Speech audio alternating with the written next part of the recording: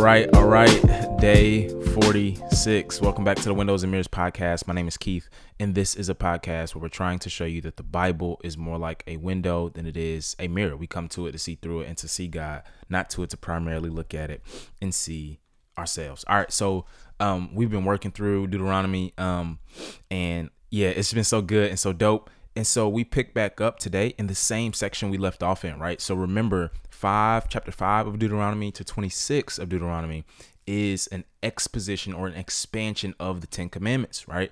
And because the book has this covenant structure that was parallel with this structure in ancient Israel, it fits nicely. So in 25, especially in this first part, he's going to talk about, he's going to expand on the law about lying. So remember, the 9th commandment is do not bear false witness, do not lie. And remember, right, the law is the first 4 dealing with God, and the last 6 dealing with how we love our neighbor, love God and love neighbor. And so here you have this law that is placed in Israel about bearing false witness, and God shows how he would mete out how he could determine if this was true through the judges, and how this could look. And the liar here would receive this flogging, right? This liar would receive, this person who bared false witness would receive this flogging of 40 lashes from the judges in Israel. Now, what's crazy is if you continue to read your Bible, you see in the Gospels that the Lord Jesus is accused of this very same law, right? And he receives his 40 lashes because they think he's lying when he says he is the Messiah of Israel, the Christ. He is the Son of God. And so you just see how these laws play out. And furthermore, the text goes on and it talks about this idea of marriage. So if 2 people are married and the husband dies, his brother can marry the wife and bear a child for them. And we see that is more about this idea of rights, right? So the last law is the 10th commandment is coveting, right? And so we see that behind the idea of coveting is that people have a specific right to specific things, right? So he'll go on and talk about that. He'll talk about these just weights and measures, right? For transacting sales, right? People had a right to righteous sales. And what we see is that, man, cheating is a close relative to coveting. Right? Cheating is a close relative to coveting, and dishonesty supersedes blatant lying. So you see how the Lord is taking these commands and expanding them. And I think we need to be more thorough in how we look at God's word and see how it applies to our lives as well. 26 comes, and he's going to talk about the law of the first fruits. So remember, 26 is the last chapter that is going to expand these commands. And he's going to say, I want y'all to give y'all first fruits, right? When the harvest comes, the first fruits that you get come to me, right? And the crazy thing is, you don't know what that harvest is going to be like for that year, right? So in other words, so that you won't covet, I need you to be content, right? Contentment is the antidote to the disease of coveting, right? Contentment is the antidote to the disease of coveting. And God is like, the first fruits, I need that. I need that. Why? Because it shows that you are content in whatever I give you for that season, right? I wish I had time to talk about today how much we need contentment in our consumeristic, materialistic culture. And as the chapter ends, it's going to say like, man, this was basically an acknowledgement that the Lord had fulfilled his promise to Israel, right? And they'll just go on and talk about what the Lord did for them in bringing them out of Egypt. And so this section is going to come to a close, and 27 will come, and it will transition to speak about the ratification or the putting in place of the covenant when they get into the land, right? So they'll get into the land, and in Joshua 8 and Joshua 24, they will ratify this covenant and say, hey, this thing is in effect. God has fulfilled his promise. He has brought us to the promised land. So now we're going to put this covenant into effect. And some of the curses will be spoken back and forth when they did this, right? God promised his people blessing through Abraham, right? And then after that, you have what we would say is the blessings and curses. So blessings and curses will dominate from 27 all the way kind of to chapter 30. But in 28, and this is probably my favorite chapter in Deuteronomy, in 28, he's going to go in detail about these blessings and curses, right? So God says, hey, if you obey me, these are the ways you will be blessed, right? And if you disobey me, these are the ways that you will be cursed, right? And so Deuteronomy 28 is very, very, very important for understanding a lot of things, but for understanding your Bible. So remember the hub and the wheel illustration, right? If the Old Testament is like a wheel, Deuteronomy is like the hub, and you're going to see throughout the rest of the Old Testament storyline how Deuteronomy 28 is reused. So what happens? First 14 verses, God says, hey, if you obey me, these are the ways you'll be blessed. The last 54 verses are spoken of as curses. Now, what many have said is these laws in these blessings and curses, in Deuteronomy 28 are basically a expansion of this covenant code that was given in Exodus 21 to 23. Now, in Exodus 21 to 23, what is that? It's called the covenant code. It's these laws that God is going to give, and he'll give punishments to his people for what happens if they disobey. Here, you see, if you notice, just by sheer demographics, just looking at the chapter, the curses are disproportionate, are way more than the blessings. Why? Because it's been 40 years, right? And Moses knows the proclivity of his people. He knows that they have this tendency to idolatry, right? This tendency to disobedience. So what is he going to say? He's going to say, yo, these are the curses, chief. I'm warning you. I am being clear. If you disobey me, or if you disobey the Lord, this is what's going to take place. Now, what's crazy is this.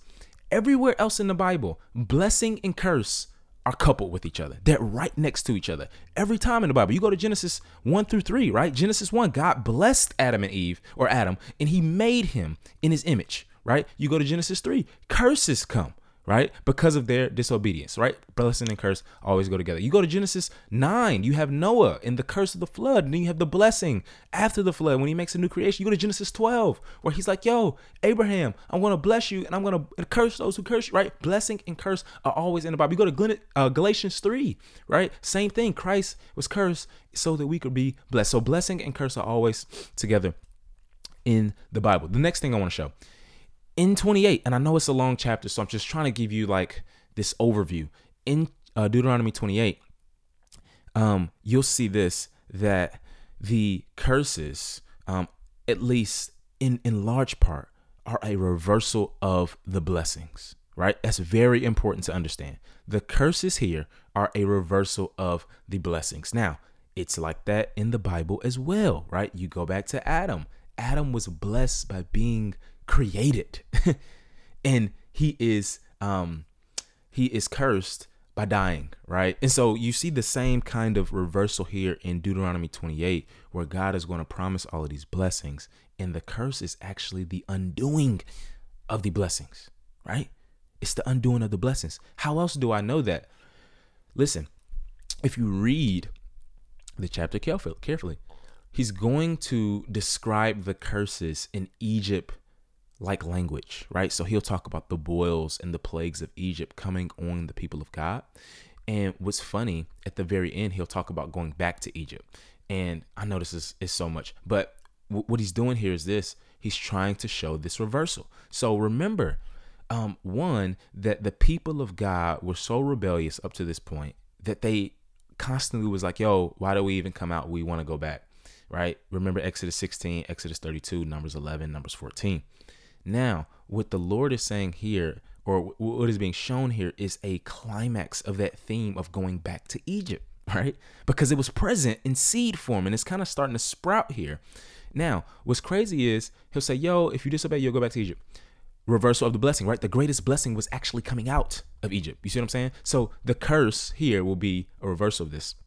Now, what's interesting too, another part, I'm going to get back to that Egypt thing. Another thing that's interesting, when you look at the verb forms, especially in the original language, when you look at the verb forms in 64 to 68, you have these verbs that are used in the book of Deuteronomy. Hear this, that were spoken of about the Canaanites. So when the Lord was saying, hey, the dispossession of the Canaanites, the destruction of the Canaanites in Canaan to take the land, those same verbs were used against Israel. So he's saying what will happen to them is what will happen to you if you disobey, right? So we even see there the justice and the impartiality of God, that it's not just about ethnicity with him. It is not just about nationality, but it is about sin and holiness and righteousness and faithfulness to his covenant, right? So God is like, no, Israel, like, don't front, bro. Like, y'all can get it too, right? Like, this really for y'all too, if y'all really on that, right? And so the Lord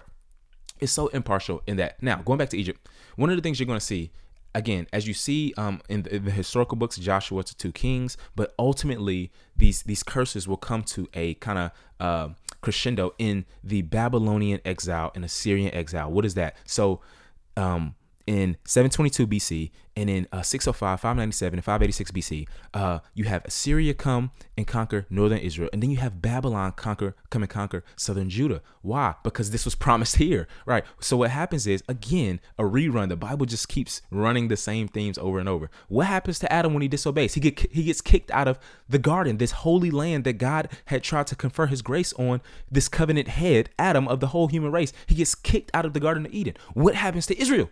They get kicked out of the Holy Land, right? So you see God's representative, they were supposed to be a kingdom of priests, Exodus 19:6, to the nations, they get kicked out of the land among the nations, right? And so the curse comes in them being removed from the land. Now, going back to the Egypt thing, in Jeremiah 42-44, and I did a lot of work on this, Jeremiah 42-44, we see the actual reversal takes place. Jeremiah is prophesying in the last days of the southern kingdom of Judah, and what happens? They are disobeying Jeremiah, and God is even gracious there, because he's like, yo, Jeremiah, just tell them Babylon's going to come. If they just chill and submit, I will bring them back. I will restore them. Right? And what do? They go to Egypt. Literally, go read Jeremiah 42-44 and you'll see it. Now, crazy thing. So the curses are fulfilled, right? The curses are fulfilled in ancient Israel, right? In Daniel chapter 9, he will say this, right? Later, even later after this, in the Persian period. He's in Babylon. Daniel's in Babylon. He'll say, all Israel, 9:11, Daniel 9:11, all Israel has broken your law and turned away, refusing to obey you. He's praying to God. The promised curse written in the law of Moses, the servant of God, has been poured out on us because we have sinned against him.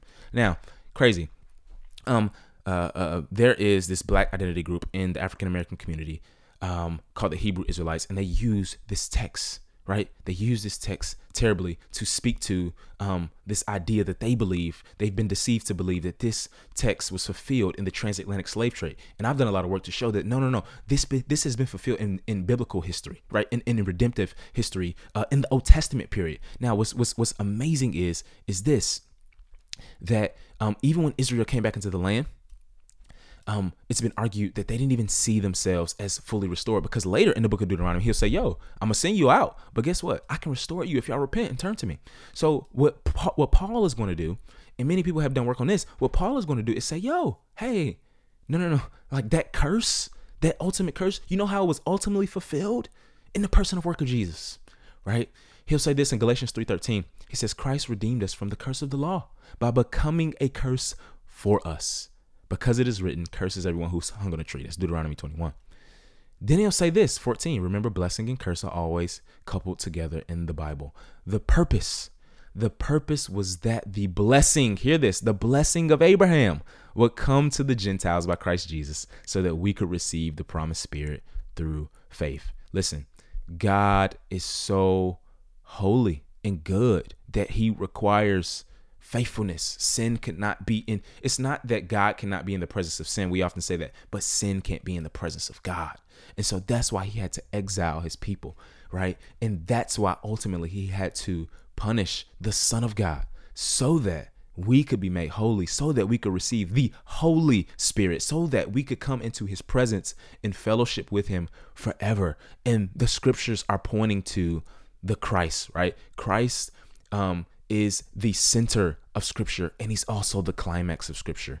And so what I want to say today is, do not call curse what God has called blessed. That's what these Hebrew Israelite brothers and many others have tried to say. And what I'm trying to tell you is, no. God has blessed you through the redemptive work, the death, burial, and resurrection of the Lord Jesus Christ. Do not call curse what God has called blessed. And we see how this text comes to its fulfillment. Father, we thank you for your grace, your mercy, your kindness. We thank you for so much you've revealed in your word. We pray that we will plumb its depths. Lord, we pray that we will be careful readers of scripture. We pray that we will remember Christ who fulfills these texts, and that would lead us to worship him. It's in Christ's name we pray. Amen.